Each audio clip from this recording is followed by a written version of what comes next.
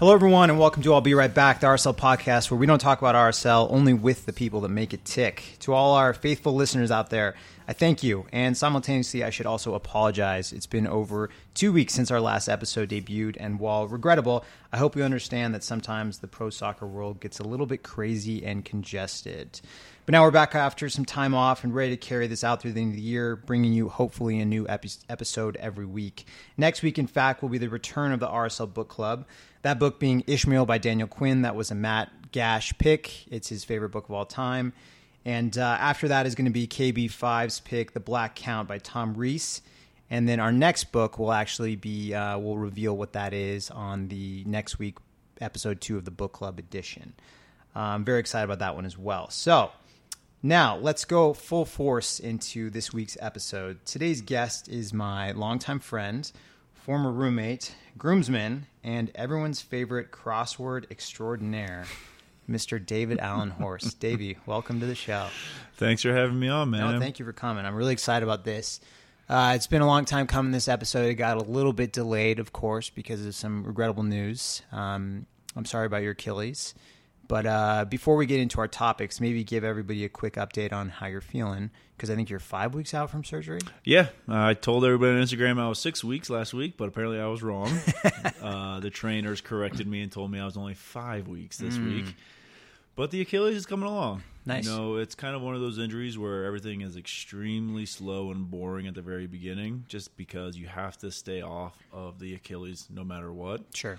And so for basically the last month, I did a lot of laying on the couch, a lot of icing the Achilles, a lot of BFR. A lot of BFR. Have you told the fans about that? We yet? had almost a whole episode. Tyler came on and talked about BFR, so the listeners out there should know how excruciating it is and how it's the worst. That has definitely been the worst part of my rehab so far. But I got a lot of TV watching in. Nice. A lot of book reading in. You know, I've got Ishmael in, so I'm excited to be a part of the panel next week. It's gonna be a good time. But I finally got off the crutches, finally got off my little mini scooter, and so I am just kind of walking around with a little giddy up in my step. You know, I got this 3-inch heel in my boot to take the pressure off the Achilles, so I walk around a little funny. Right, now you're 6'8", instead of 6'8" on the right side and 6'4" on the left side, so it gets a little weird. Good, man. I'm happy to hear that. I know getting off the crutches is like it's a seminal moment.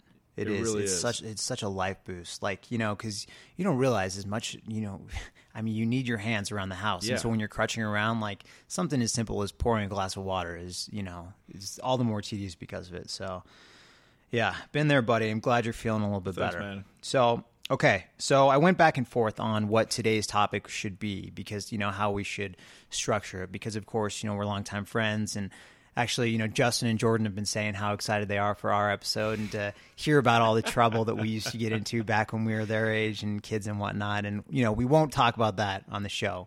Probably for the better. Probably for the better.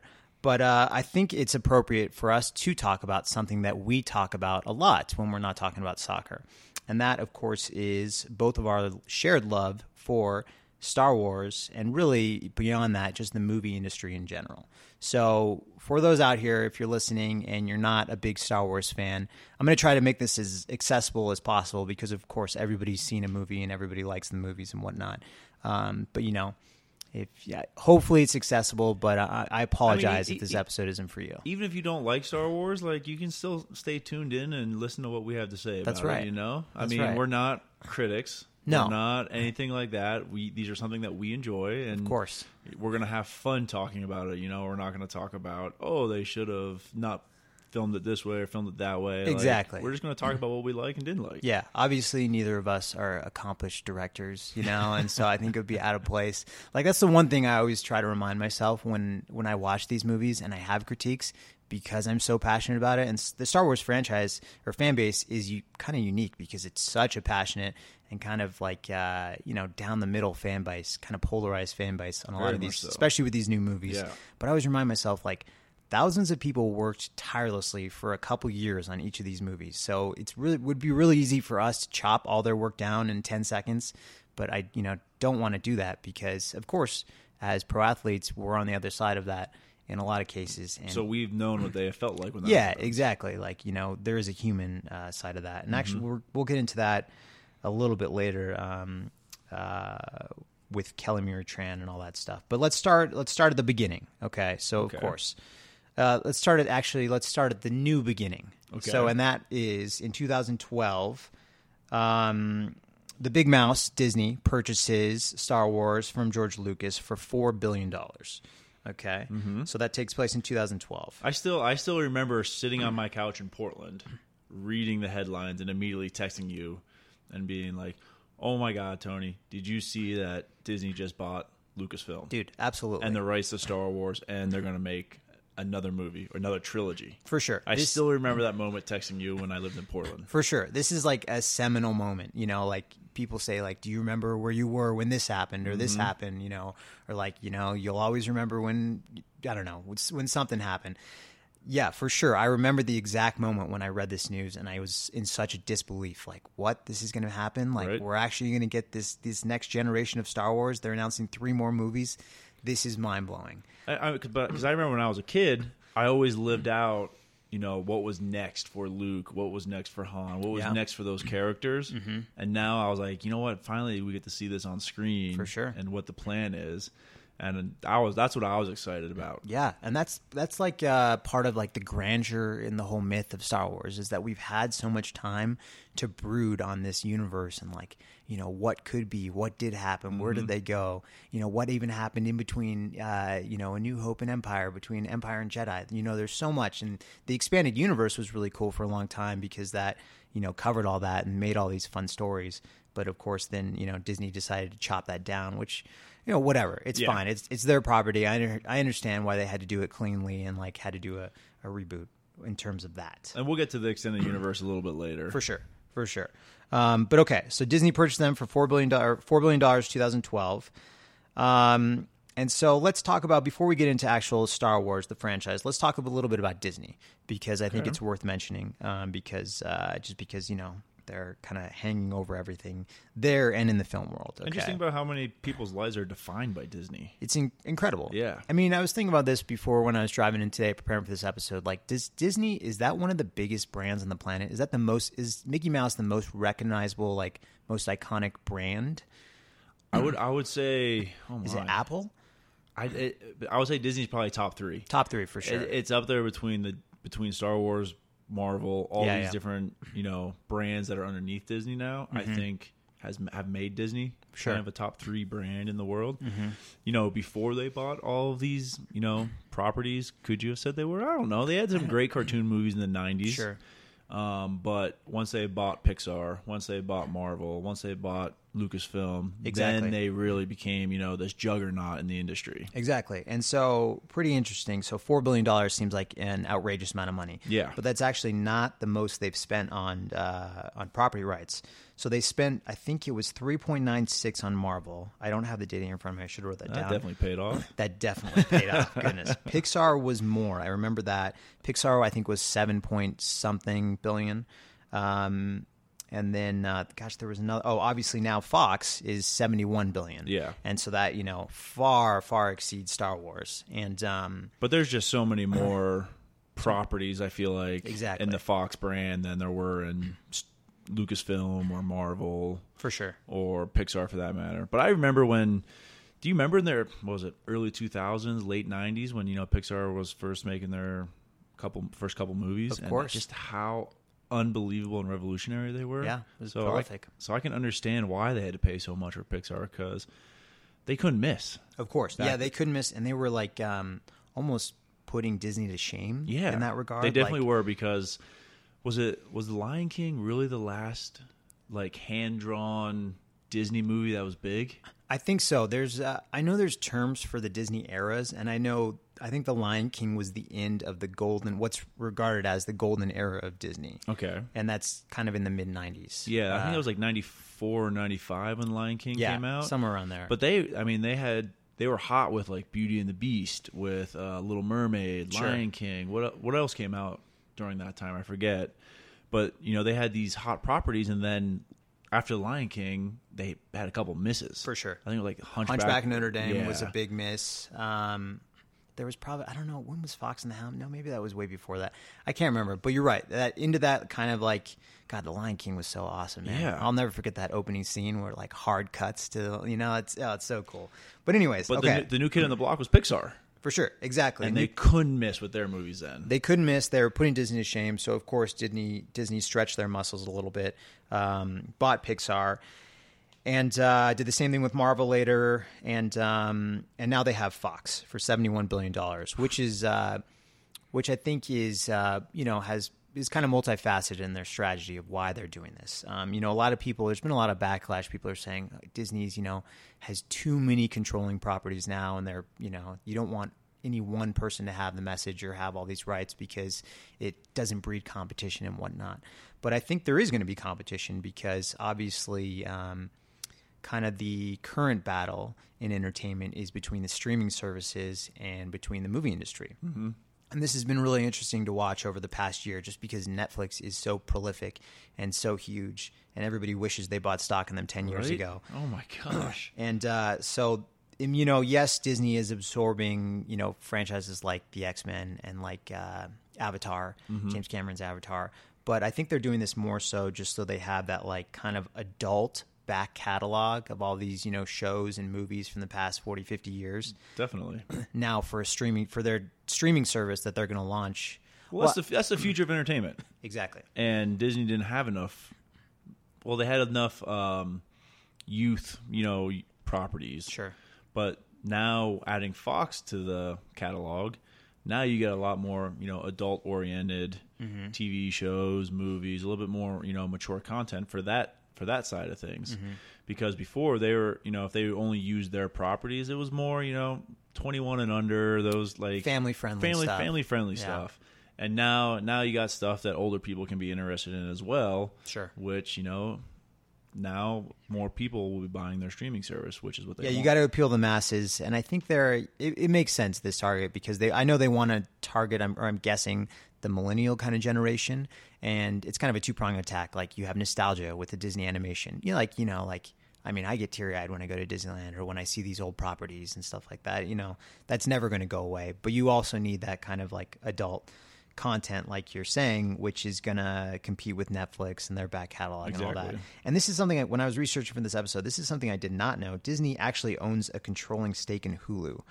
Okay. Which, I know that Hulu is part, like, all the TV networks own a controlling stake in it. I'm assuming because Disney owns ABC that... Sure, that it's probably from there. Yeah. Okay. And Hulu apparently is the fastest growing streaming service right now, or over the past couple of years. Yeah. Wow. So I think that's where they're going to directly compete with Netflix and also with their Disney animation streaming service that is going to launch later this year, I think, which is going to be like the family friendly stuff. Okay. So the big mouse is everywhere. Yeah. That's what we should take from this.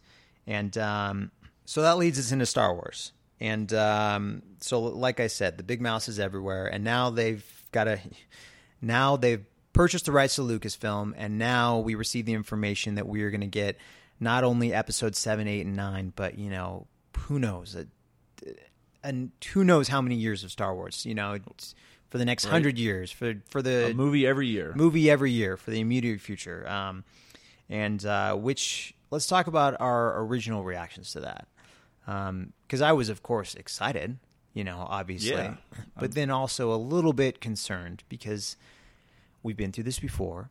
This is this is something that's near and dear to our heart. Mm-hmm. This is a beloved franchise, and we saw how that went with the prequels. Yeah, I was extremely excited at first, and I didn't have any negative reaction for a little while. Mm-hmm.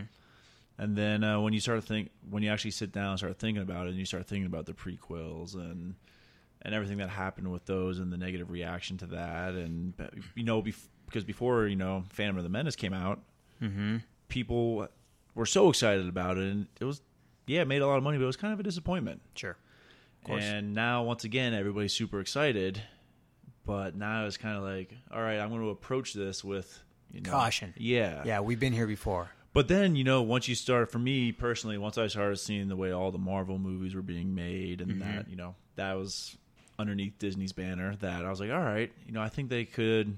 I think they could do a really good job with this. Sure. Yeah. I think that's important to note Marvel as well, because the exciting, obviously we have those apprehensions immediately because we've been hurt once with the prequels and all that. And Star Wars is just, it borderlines religion for all of us. And it's just near and dear to all of our hearts in a way that most movie franchises aren't or can't even be. But Marvel is a good comparison because the thing I kept coming back to was the fact that people who grew up reading those comic books and now people who grew up reading Star Wars are now in positions where they're making these movies and they're making major decisions about these movies, which is the most exciting part about it, because it's almost like if you and I, were making a Star Wars movie. Right. Because you grew up with that and you understand how much it means to you and also just the entire fan base and what it actually means. And there's really nothing more exciting about that than that. Well, it's cool because I know it was the same thing for you reading Star Wars books or anything like that when you're younger, or just like I said before, acting out what comes next for Han and Luke. Mm-hmm. These are all things that we visualized in our head, and now we actually get to see them on a screen. Just makes it so much more real and just so much better for us. Right. And like you said, those people who were doing the exact same thing that we were doing are making these movies. So they're taking these ideas that they were visualizing when they were kids. Exactly. And they're actually, putting a story on paper. They're putting it on film now, which that's what you want. You don't want somebody who knows nothing about a property making a movie about it, because it's not handled with care. Exactly. Star Wars is very, very delicate. Yes. It is. It's a very, very delicate undertaking, and gosh, I mean, what a heavy project. So Right. of course we start with The Force Awakens, and J.J. Abrams is chosen to reboot this franchise, and obviously he's already done that with the Star Trek franchise. Mm-hmm. Did you like the first 2 Star Trek movies that he did? I did, and I knew nothing about Star Trek before seeing the first movie of his reboot. Mm-hmm. I didn't watch any of the old series. I didn't read any of the old books, so I knew absolutely nothing about it. I agree. And Me too. I was a Star Wars kid. Yeah. And seeing that movie, I remember you talking about it, and I went and saw it, and I was like, you know what, this is actually really good. I really enjoyed this movie. Fun, I think, is the most appropriate word. It was there. fun. I mean, despite the time travel part, it made sense. Yeah, of course. And I just really enjoyed the movie. Yeah, and it was handled with care. Yes. Because, again, another franchise where, it's beloved by many. And but JJ, like you said, you alluded to the time travel, and I thought it was a really kind of a masterstroke to go off on that separate timeline, so he could tell his own stories, but also continue to pay homage to the old stories and the old Spock and whatnot. So when JJ was on board, I was psyched. Immediately, I was like, all right, this is the right man for the project. I don't think I would have chosen any other director for that first movie. And like I said, what a heavy undertaking, because you're revitalizing a franchise that has been revitalized once by his creator. There's been such a huge backlash to the prequels, and there's movies that have been made, there's campaigns that have been made, there billboards have been taken out to try and get the prequels erased from history and all that. Like, it is a savage fan base. And didn't J.J. Abrams come out and say that Star Wars basically influenced him into becoming the filmmaker that he is and the storyteller that he is? Yeah, absolutely. So the fact that he rebooted a property already in Star Trek that everybody loved, and then mostly everybody loved his reboot. Sure. So you got this guy now, he's taking another beloved property that influenced him as a person, as a filmmaker, as a storyteller, and now he is taking control of that property. Like you said, I was excited about it. Like, I was like, all right, this is the perfect guy for this job. Absolutely. I can't think of any other director that I would have chosen. Obviously, Kathleen Kennedy is in charge. She's in charge. Was she? I think she was with Lucasfilm. She was in charge over there even before the sale, and then she's kind of headed everything. Yeah. I believe she was with. Yeah, I believe she was. Okay, and she's done a very admirable job. Everybody is with. Has their misses, and yeah. No, I think. If your job is to make money, she's doing a great job. Of course, so you can't fault her for that. No, yeah, absolutely. Okay, so speaking of making money, so let's talk about the budgets and the box offices for all the Star Wars movies that have come out since their revitalization. So there's been 4. There's been 2, which is episode 7 and 8 on the main Skywalker Chronicle. And then there's been 2 anthology movies. So we have, first of all, The Force Awakens. The budget was $306 million. And the international box office, so that's, domestic and abroad, $2.068 billion. So that is a lot of money. It's not a bad profit. Not a bad, not especially when you only bought the IP for what? For $4 billion? $4 billion. So one movie and you make back, half of it. That's pretty good business. Yeah. So after that came Rogue One, and the budget was $200 million, and the box office was $1.056 billion. So again, probably it's that's pretty solid numbers right there. Then we have The Last Jedi, and the budget was $250 million, and the box office was $1.33 billion. And we have rounding it out, the most recent Star Wars movie is Solo. The budget for that was $275 million. And then the box office was $390 million. So now, is that domestic or total? That is total. That is domestic and international. So they lost money on that one, right? I'm guessing they did with marketing and all that stuff. Because don't they usually say you double the budget? I think so. That's the total cost of the actual movie with all the costs included. So not exactly what they were hoping for. And we'll get into that. But we'll start with kind of our overall feelings. And we'll go through this really quickly because we have a lot to cover. So we see The Force Awakens. And so were you in Portland when I was actually in Southern Oregon with my wife's family. That's right. Okay. Yep. And I remember you couldn't see it the first week. I was on my honeymoon. You're on your honeymoon. Yeah, you're in St. Lucia on your honeymoon. That's right. I was like, something big was going on. Yeah, I was on my honeymoon for that. That's right. And they weren't exactly showing, Star Wars in St. Lucia. They should have been. Right? I don't know what they were thinking. First night of your honeymoon. Sarah, we got to go. Sorry, babe. I got to do something for this first part. But yeah, so I couldn't see it till I got back. I was gone for 10 days, so I could not go on the internet for 10 days and read anything because I hadn't seen it yet. Okay. That's tough tonight. Yeah. Oh my, to really avoid hard. that altogether. Oh my. Dude, with a lot of these Star Wars movies, spoilers are so all over the place now. Exactly. Like, I remember before The Last Jedi, I didn't go on my phone, I think, for like 3 weeks. Well, you go anywhere. You go on Yahoo, you go on Facebook, you go on Instagram, you go Everything on Twitter. is a spoiler. Everybody's posting some little comment or something like that, and you're like, oh, come on, like, don't ruin it for me. Right. So literally, you can't go on any of your social media, go on the internet, because it's just going to be, spoilers everywhere. Exactly. Yeah, which is terrible. And I should say that's a good place to put it in. Okay, if you're listening to this and you have not seen any of the recent Star Wars movies, there are going to be spoilers. We are going to discuss what's happened. So maybe pause and go watch those and come back. I can't stand people who spoil stuff. I remember, just a quick little side note, I remember I was when Harry Potter the 7th book came out. And my sister and I would go at midnight every year to the release of the books, and we'd each get our own copy, and we'd go home and like read them right away. And I'll never forget for Deathly Hallows, we were there and we just got our books, and we were so excited. And like, somebody's like, immediately when we go out of there, somebody's going to the back of the book to like read it and like trying to yell out and spoil it for people. And I don't think I've ever been so angry in my life, which is just not fair. It's not a cool thing to do. There's a special place reserved with Satan for people like that, We can only hope, David. Yes, exactly. They deserve a seat right next to him if they're doing that. Okay, so you finally see it in Southern Oregon. Initial reactions to The Force Awakens. Elevator pitch for that. I loved it. It was a fun movie, extremely well done. Yes. When you compare the only thing, I didn't see the original Star Wars movies in theaters. Of course, I wasn't born yet. Yeah. But then I saw the prequels in theaters, and then you see The Force Awakens, and you're like, the quality of The Force Awakens compared to those prequels is just night and day. It's insane.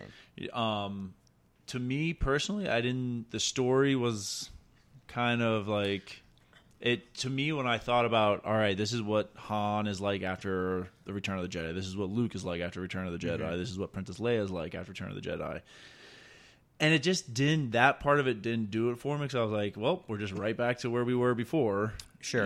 At the beginning of the original trilogy. Yeah. So the story for me didn't do it. The execution of the movie I thought was fantastic, and I really enjoyed that part of it. And just that, even though I didn't like the story, it was still a fun movie to go see. Yeah, I completely agree with that commentary. I mean, it is, beat for beat, A New Hope. Girl meets droid on desert planet, and then extraordinary adventures ensues from there. Mm-hmm. But I do understand, like we said, what a heavy undertaking for JJ to do this.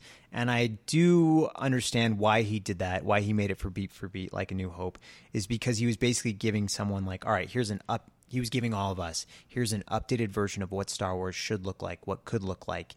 Here's A New Hope rehashed, but giving us these new characters, this new platform. Now I'm giving this to the world. Here we go. Now Star Wars is revitalized in a way that's familiar, that everybody should be able to like and understand. And I'm sure he had orders from higher ups that we have to get these new characters into the movie before for marketing purposes, of course, for new toys and things like that. So I just wish that personally that they would have done a little bit better job with the original characters, at least in the first movie. So are you talking about the way the story arc for kind of like for Han, for Luke? I mean, Luke. I hope everybody has seen this movie by now, but Luke's not in it. Yeah, which I think I was okay with, to be honest. Really? I actually thought it was kind of cool. I mean, I'll never forget the opening line of the crawl where it's like Luke Skywalker has vanished, and I remember seeing that and being like, oh my goodness, like they're doing it right. This is really, really cool because the fact I don't know, like if you force. Sorry for the pun. If you force Leia and Han and Luke all down our throats, it might be just too much to juggle with the new characters and all that. So I remember kept thinking that, like, Luke being the MacGuffin in that story it kind of makes sense. But I would have liked to have seen him at least come in maybe the last act. Sure. Yeah. If that's gonna be the MacGuffin, don't wait until literally the last 5 seconds of the movie. Sure. Yeah. To put this most beloved character from our childhood in. Because to be honest, was anybody there to see, these new characters? No, everybody was in that theater to see Princess Leia, for sure, Han Solo, Luke Skywalker, and Chewbacca, for sure, and the droids. I agree with that, and C-3PO and R2-D2. And we didn't get much Chewbacca. No, Chewie's actually a character that I think outside of the Solo movie has been handled really poorly. Yeah, and we'll get into that. We didn't get much Luke. No, we barely got any Luke. Yeah, of course. So I think that. Now, when I go back and watch that movie, I think the story frustrates me more. Okay. It was very much a passing of the baton. Yeah. And, in The Force Awakens, I loved Rey. I was enamored with Rey. I like the new characters. Yeah, I love John Boyega. Mm-hmm. I think Finn was awesome in The Force Awakens. I just remember having so much fun watching that movie. Yeah. I was, like, laughing the whole time and, tearing up, and it was just so much fun. I was enthralled with it. He hit all the beats right. The beats. Yeah, he hit all that stuff right. I just, just thought there was a better story plan in place, I guess. Sure. Okay. Totally understand. Okay, let's move on to Rogue One. So the first anthology movie for the Star Wars Expanded Universe. And, Gareth Edwards, I think, was the director. He started it, and then I think Tony Gilroy ended up finishing it. Really? Because I remember they weren't happy with something Edwards was doing in either the post-editing process or post-production process, sorry. But he filmed everything. But he filmed almost everything. It. Okay. Tony Gilroy had to come back in then at the end and do a final edit? Do a final edit. And he filmed a few scenes as well to add in there. Yeah, I don't know which ones they were, but I know that he came in and filmed a few scenes. Okay. But Gareth Edwards, I'd say, probably did 90% of the movie. Okay. I did not realize that. I knew that was the case with Solo, but not Rogue One. But yeah, Rogue One, I think it was written by Gary Whitta, if I remember correctly. But initial reaction. So it's funny that you saw Force Awakens after, right after you got married. Mm-hmm. And so Rogue One actually premiered. So I got married on a Saturday, the Thursday before my wedding. You and Sarah were supposed to come to the movie with us. There, yeah. I remember I bought like 40 tickets. Yeah. I almost bought the entire theater. Elliot Fall was there, with us at the wedding. Josh Jared, the whole crew were there, and we all went to see it. Was Sights there? No, Sights wasn't there. No, he wasn't there yet. We all went to see it the Thursday night before the wedding, and I'll be honest. Okay, so I had just met like my wife's entire extended family from Japan, and I was just like, very like on mode the entire day. And was not in a place to watch this movie as excited I was. And so, I like kind of reserved my thoughts. I was like, all right, I can't even digest this right now. Mm-hmm. Let's focus on what's important in life, and I'll come back to this after. So Teal and I went and saw it the week after, and Rogue One, incredible. Yes. For me, it's the best of the new Star Wars movies. It's the best of the four. I agree 100% with you on that. It's phenomenal. Yes. I don't think it's a perfect movie in any regard. I think there's mistakes that were made. Mm-hmm. I think Just off the top of my head, Darth Vader shouldn't have come in until the last scene. We Yeah. shouldn't have seen him at all until then. I didn't love the what's it called? The reanimation they did with Tarkin. Yeah. And I think Princess Leia was fine because it was just, one small scene. But I remember they, when they go into, because Tarkin obviously had to be a pivotal part of this movie. And when they go in for that shot, I remember thinking like, oh, cool. They're going to, just show the back of his head and whatnot. And then they go, they show the face. Yeah, they show the face. And he's, it's fine. But of course, it kind of, for me, took me out of the movie a little bit.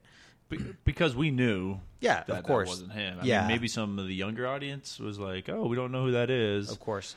But we knew. Yes. And I don't think that, facial reanimation technology was where it should be yet at that point. Sure. You look back, maybe now it is. Yeah. But at that point, you could tell a little bit. Totally. It took me out of the movie. Yeah. But what a phenomenal film. And I think what I was most impressed with was that the tone of the movie felt like Star Wars. It felt gritty. The tone felt right. But then also it built on what was already there, not only in the way that it leads up right to the beginning of A New Hope, which is so cool. Yes. But also it kind of changes the way you see the rebellion. Because, before it was so black and white with the good guys are good guys and the bad guys are bad guys. But you see the good guys are having to do bad things in order to keep up with this suffocating empire and all that. But Star Wars has always kind of been a story about family. Of course. The Skywalkers, of course, yeah. And in Rogue One, you get, oh my gosh, I'm drawing a blank on what their name is. The girl? Yeah. Jane Erso? Yeah, and, the Erso family. Yeah. With her dad, being one of the creators of the Death Star and things like that. And then she's on the other side of things. Mm-hmm. So once again, it was there was another family aspect to that movie. Sure. And so it just had this recurring theme that a lot of the Star Wars movies have had. And I really like that part of it, just to see, those dynamics. I agree. And kind of a masterstroke for because you always wonder as a kid, how did they get the Death Star plans? Yeah. Where all these Bothans died, or that's actually in Jedi. But how did they get these plans to begin with? And what a masterstroke to make it this beautiful story of, it's really about it, like you said, a dad and his daughter, and it's very, very cool and very well done. And of course that Darth Vader scene in the end is epic. And it's a contained story. It is a contained story. So there's yes. no loose plot end, or anything like that that can pop up in other movies. Like, it's a very contained story. Sure. Other characters obviously pop up in other movies, but the story itself is very contained, and is a complete story. Of course, because all the characters die in the end. Exactly. Which didn't feel very Disney. I was surprised that Disney let them do that. They had to, though. Yeah, I guess they had to, but it was so cool. And so let's take an example of, let's remember this, because like I said, budget for this movie, $200 million, $1.056 billion at the box office. So this movie did very well. Obviously not as well as The Force Awakens, but again, it doesn't have those iconic characters in it, and this is something I think that Disney has been struggling with, is how to kind of bridge that gap with the foreign audiences who don't have that. Star Wars isn't in their hearts. They don't have that nostalgia. They didn't grow up with it, exactly. And so this is a clear example where none of the original characters were in this movie, and it still did awesome. Yeah, still did domestically and internationally, because it was a good movie and it told a good story. Yeah. Really cool story. Shout out to Rogue One. Rogue One was awesome. So now we go into The Last Jedi. Yes. Oh. And again, like we said, we get criticized for a living as well, and I don't want to completely chop down anybody's work. Correct. But for me, this was a big miss in what had been two great steps forward for this new era of Star Wars, the new Disney era of Star Wars. This was a big miss. I was very excited about Rian Johnson helming this movie. Yeah. Big fan of his. Looper was awesome. Awesome. Yeah. Really cool. Thought he had, he's got this really kind of noir kind of style. And, it was shot beautifully. Executed wonderfully. The score, the shots, the scope of it was very cool. But I think overall, just, even going beyond, he's a director, of course, he earned this he earned the right to helm the ship. Yeah. You know, of course, you know, I didn't, you didn't, of course, the masses didn't, and so he can do whatever, you know, with the story, whatever he wants, and so take it wherever he wants. Yeah, take it. So, and I thought there were some very interesting choices in the story. You know, choices that I wouldn't personally have made if I was the writer on this. But my problem there isn't so much. My problem isn't so much there. It's just in the overall kind of execution of the entire story. Yeah. It just kind of felt like a little bit of a jumbled mess. Yeah. To be honest, it was trying to be this movie that trying to be something more when in fact it should have just kind of made sure that it hit the bases before it tried to extend itself. The Force Awakens continued those bases, you know, continued those plot points forward. And for me, I don't like it. Kind of just like went in a whole different direction. It was like, we're cutting these plot points off right here, and we're gonna do something else with them. Yeah, exactly. And that's, I know it's, you know, it's the second in the trilogy. But again, this is kind of where I have trouble coming to grips with it. You know, Empire was left on a cliffhanger. You know, Han's gone. Like, you know, Luke's missing a hand. Like, what the heck is going on? They're looking off into space. Very cool. You know, very, very dramatic ending and anticlimactic. Yeah. Leaving you on a cliffhanger. This movie kind of like, with the end of it, I'm just like, okay, you know, it felt like Jedi and Empire mashed into one, where I have no idea where this is going. And to be honest, like, it left me very disengaged, where I don't really care about these characters in the next step. Exactly. I agree. You know, like, all right, cool. Like, Rey all of a sudden is this really powerful Jedi. How? Why? Yeah, she's kind of a Mary Sue for sure. And then Kylo Ren, like, all right, so where is he falling at now? I don't, like, is he a Sith Lord? Is he an Emperor? Like, it's just, to me, it's just all over the place story-wise, you know? Sure. And this is what gave me hope when Disney originally bought this IP. You know, seeing what they did with Marvel and this whole, you know, building this universe, this cinematic universe. They had I was like, you know what? They're going to have this overarching story planned out for Star Wars with all these characters. Like, everything's going to make sense from beginning to end. Sure. And we're only halfway through, and it's like, feels like it's derailed. Yeah. It feels like I have no idea what's going on here. I could care less about what actually is happening in this story. Yeah. And so, yeah, I was really disappointed in that, man. And that's the most surprising thing to me, because like we said, we really all of a sudden cared about these new characters and, of course, the old characters and in The Force Awakens. Where they were going. Yeah. And then this goes in such a weird direction, and I think more specifically doesn't handle the characters in a delicate, caring manner, and it just makes you kind of just very jaded on the whole thing. It does. The Last Jedi jaded me tremendously. Of course, it is a trilogy. JJ's coming back for the third one. And, you know, I mean, what do we know? Maybe they do have this overarching story in mind, and maybe it'll all fit together. But I sure hope so. I sure hope so, too. Yeah. I mean, obviously, we'll be there opening night and all that stuff. Yep, I probably will be. But here, have my money. Yes, no, of course. But yeah, it was very regrettable. It was a low point for sure. And like we said, I don't want to knock it down too much, because there were some incredible moments. Yeah. Some really, really cool moments, some beautiful cinematography, but for the most part, just kind of felt like a little bit of a mess. Yeah. So, moving beyond that, we have Solo. And I've been talking to the listeners, or I've been explaining to them that you're going to come on for a while and we're going to do our Solo review, which of course we can do now, but got delayed a little bit because of your injury. And so Solo, $275 million budget, $390 million at the box office, domestic and international. So a flop from the Disney standards in that regard.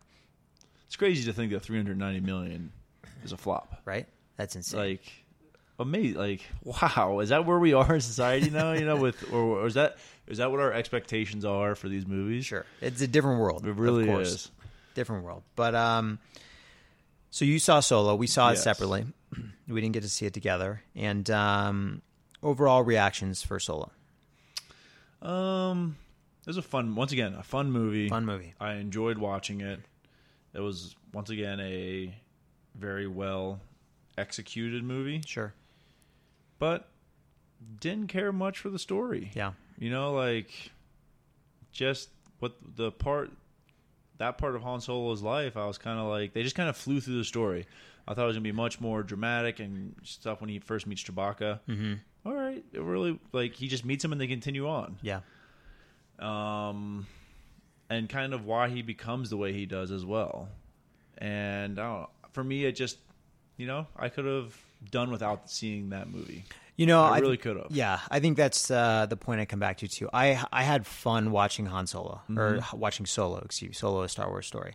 And obviously there's all this controversy surrounding it. The two directors who did the Lego movie get fired midway through shooting, and they bring on Ron Howard. Like at the end. Yeah. And they bring on Ron Howard to basically reshoot 80% of the movie, which is probably why the budget is what it was. I actually heard somebody told me that this is the biggest film budget of all time. Really? This is the most expensive movie of all time. Wow. I don't know if that's correct, but I did see that somewhere.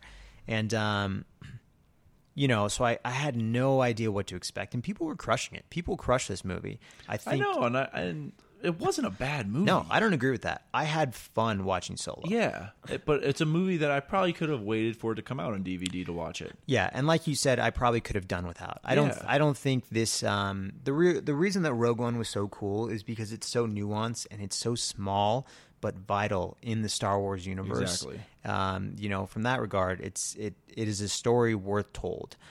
The Han Solo origin story, I think it's interesting to me thinking about him and Chewbacca meeting and stuff like that. Yeah. But I just don't necessarily know if I needed this story told, because of course, like, this is also very delicate. Han is a character that's at 100 out of 100. Yeah. The only place you can go is lateral or down. Exactly. And what a tall order to this kid, Aldred Ein. I don't know how to say his last name. But to be honest, I thought he did a good job portraying Han Solo. He did a great job. Like, that was such a tall task, and for me, I thought, he kind of lived up to that swashbuckling, I agree, yeah, type of character. So for me, I don't think any part of the failure of that movie's on him. Mm-hmm. No, I don't think so. He got a ton of heat for that too, but he was great. He was great. I enjoyed him. He was fun, and I just think a lot of it was just on the story that they told. Mm-hmm. And kind of like, oh, well, what's your last name? And he's like, I don't have one. And they're like, oh, we're going to give you Solo. Like, come on. Like, felt a little forced. Felt that twice now. And speaking of feeling forced, probably the worst part of the movie was exactly where I'm going, was the Darth Maul reveal in the end, where he comes on and tells, what's her name, Kira? Yes. And then he draws Daenerys Targaryen, exactly. And then he, like, Khaleesi, and then he draws his lightsaber, and he's in a hologram. Like, come on, that was a little bit. That was a stretch. That was too much. That's not even cool fan service. That's just. I agree, and I've actually talked to you about this. We don't know the background of Snoke yet. Yeah, I don't know if we'll ever know. Yeah. I hope so. But personally, I thought it would have been really cool, like, if that was him. That would have.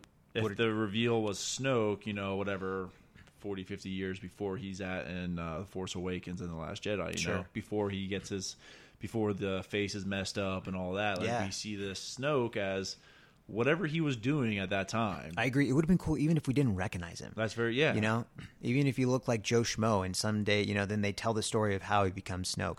Exactly. That seems like just like a more nuanced way of tying it all together. Like you said, make a comparison to the Marvel Universe. Yeah. That felt like it being Darth Maul felt like something you'd see at the end of Ant-Man 6 after the credits. Like, like they brought this guy back to life. And I know that he comes back to life in the cartoons. Yeah, and then Obi-Wan kills him again or something.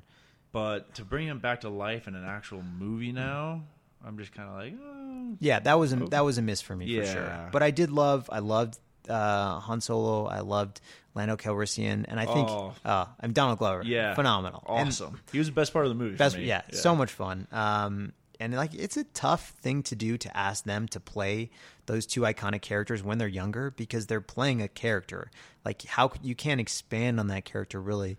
Not only are they playing a character, they're playing a person as well. Exactly. Like, he had to be, was it Billy D. Williams? They're basically doing an impression. Exactly. And the other guy had to be Harrison Ford. Like, now they're doing double duty because they're portraying the person and the character. Yeah. Which can't be easy. Not easy at all. But yeah, overall, I like this movie. I think Woody Harrelson can't miss. He's good in everything I see him in. He's a phenomenal actor.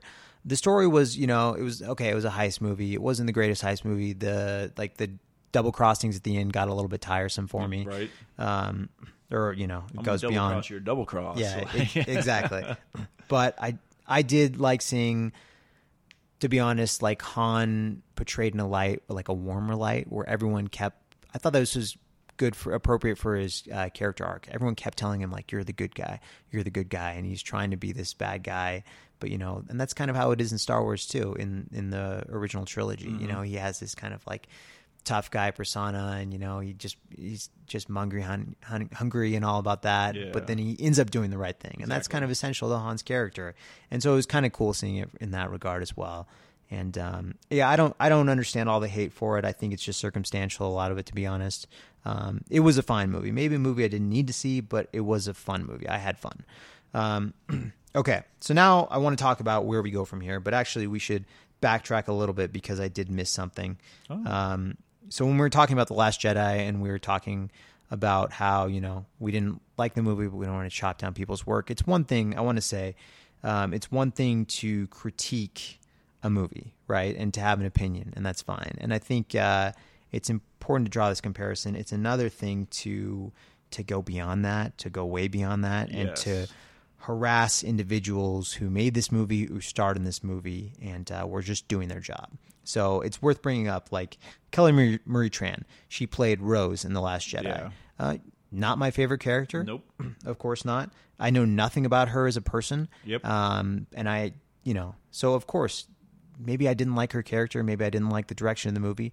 But in no way do we ever condone, or is it okay to harass this person, for racist and sexist comments and stuff like that. It's really, really regrettable that people do this. She had no control over the things her character did. She's doing her job. All she did was do what somebody else wrote for her. Yeah, exactly.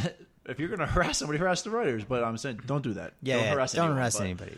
But you don't come after these people because of a role they played. Like, I saw Silence of the Lambs when I was a kid, but did that mean I was afraid of, Anthony Hopkins? No, not at all. Like, he was still Anthony Hopkins, outside of the movie. He's kind of a scary dude, He's though. not Hannibal Lecter in real life. No, for sure. Yeah, no, exactly. And the fact that these people harassed her so much that she got off social media. Yeah, it's sad. Come on, people, grow up. Yeah, it's sad. I agree with you, Davey. That's a good word, a good phrase for it. And when doing research about that, I actually found this out. So, I'll ask you, what's the most hated character in the Star Wars universe? Jar Jar Binks. Jar Jar Binks, Yeah. of course. Okay, so the guy who played Jar Jar Binks, the voice actor and the stand-in when they were filming him, his name is Ahmed Best, okay? And so after the prequels came out, after Phantom Menace came out, and he got all this backlash, this is horrible. He went through a period in his life, he talked about this later, where he was very much contemplating suicide because of all the hate that he received from this character. Really? Yes. Oh. And it's horrible. Yeah. That's absolutely horrible. It's not okay in any regard. And so again, I thought it was important to at least talk about this and just say, obviously we all love Star Wars, and obviously Star Wars holds a special place in our heart, and we all feel like we have ownership of this property. But man, it's just a movie, Exactly. Like at the end of the day, that's all it is. You have zero right to harass somebody for any reason whatsoever. It doesn't matter how much you feel connected to this universe Exactly. or anything. Like, of course, I wish The Last Jedi was a different movie, but I would never, if I ever met Rian Johnson, I would be nothing but grateful. Right? We'd have a honest discussion, and I would tell him how much I'm a fan of his, his films. Looper's incredible, Brick's incredible, all that. Anyways, okay, moving on. So where do we go from here? So Disney has this miss with Solo in terms of the budget box office, and so now I was trying to do some research to figure out what they're doing because, of course, they had the Boba Fett movie in early production and early stages. Obi-Wan movie as well. And they're kind of on hold for both of those. Okay. And we're not really sure what their next move is, anthology-wise, expanded universe-wise, outside of Episode 9, which JJ actually just started filming a few days ago. I think it's exciting. Yeah, Monday was the first day of filming. It's really exciting. So let's just talk about Episode 9. What would you we finish 8, and Daisy and the whole crew, the entire Resistance, there's like 25 of them, are on the Millennium Falcon, which I think is cool. They're kind of escaping on the Falcon and going somewhere to kind of rebuild. So what direction would you go with this in this movie? Well, first of all, I would like to see Kylo Ren grow up and actually become a menacing bad guy. For me personally, he hasn't been kind of this menacing. Like, yeah, he might be a powerful Jedi. Sure. But I've always kind of, over the first two movies, kind of viewed him as a petulant child. Yeah, he's very much in adolescence. So first of all, I'd like to kind of see him finally fulfill that role. Sure. And become this, super Sith Lord, Emperor character, evil person. Yeah. And obviously, I would like to kind of see what they do with Princess Leia then. It's unfortunate what happened to Carrie Fisher. Of course. So I kind of am really interested to see where her story goes. And they announced that she's going to be in the movie, not with facial reanimation, but with scenes that they shot for The Force Awakens. Okay. So they're going to use those scenes in Episode 9, which should be really interesting. And of course, she deserves a proper send-off. Yeah, of course. She definitely does. She's Princess Leia. Harrison Ford got his. Exactly. Mark Hamill's gotten his. Yeah. So now it's her turn. Although Mark Hamill is coming back for Episode 9. Really? That was announced as well. Okay, I'm gonna have to guess that as a Force ghost. I would think so, but again, you never know. Obviously, he does, die at the end of the movie. Yeah. As he becomes one with the Force and all that. But, you could do anything with that. I'm sure 2 lines of dialogue could get around that. So we'll see what happens. Yeah. But I would like to kind of see this whole rebellion, resistance story wrapped up and a new almost universe started with the Jedi. Because at the end of The Last Jedi how Rey has the books. Yeah. She has the books in the drawer, I guess, on the Millennium Falcon. Yep. And kind of now she's rebooting this. Maybe she won't call it the Jedi Order. Maybe she'll call it something else, kind of rebooting it. And that now, this is the end of the 3rd trilogy of the Skywalkers. Yeah. And now it can go, after these 3 movies, it can go anywhere. It can go anywhere. I would like to see a closure to this trilogy with the ability for it to have a opening into new areas, exactly. New pathways, new avenues. I agree completely. I think the Empire, Rebellion, the Resistance, First Order kind of has to come to a head and end in this movie. That seems like the logical progression, and then we need to grow beyond that. Yeah. Although, that is what Star Wars is about good versus evil and all that. But, everybody keeps saying, and this was a big point of Rian Johnson about a lot of his choices in the movie, Star Wars needs to grow and expand. And I think that would be the logical way to do that, is to have that come to a head. Of course, Rey is going to fight Kylo in the end, I'm sure, and that'll probably be the that'll be the turning point for all of that. But then we can tell stories, smaller, more nuanced stories, going off in different directions and concerning different characters that we maybe don't, have that nostalgia for, that built-in love for from the originals, but will be exciting stories because they're set in the Star Wars universe. So that makes sense. I'm imagining there's going to be some kind of time jump.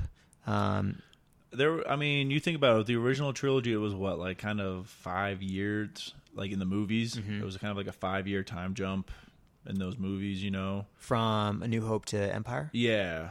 So, because then you had all this other stuff happening off screen, with Luke's development as a Jedi, with the Empire, whatever they were doing, with the Rebellion growing.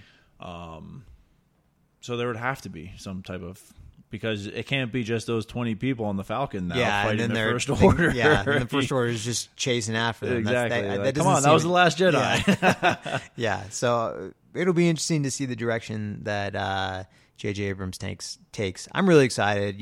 As much as I say I'm jaded, when I start thinking about it, and I try not to focus too much on what could have been, or what I would have done differently, and just go along for the ride. That's true. We still do live in a world where we're getting new Star Wars movies, and that's exciting. We would have, when we were in college and stuff, we were like, man, I wish there were Star Wars movies. Would have killed for that. And now we're like, I'm never seeing a Star Wars movie again. Come on, we are pretty lucky to be living in this day and age. We are. What a time to be alive, exactly. as they say. All right. So I think that's a good place to close it off. So that is the state of Star Wars and the Big Mouse and all that. Davey, thank you so much for joining me. That was fun. I had a great time, man. Thanks for finally getting me on here and talking about Star Wars. Of course. And for all the listeners out there, thank you for tuning in. And of course, like I said earlier, next week's episode will be the return of the RSL Book Club. That's Ishmael by Daniel Quinn. Look for that next week, midweek. And until then, I'm Tony Beltran, and I'll be right back. Take me to the riot. Take me to the riot. Take me to the riot. Everything's fine down here. Situation normal. How are you?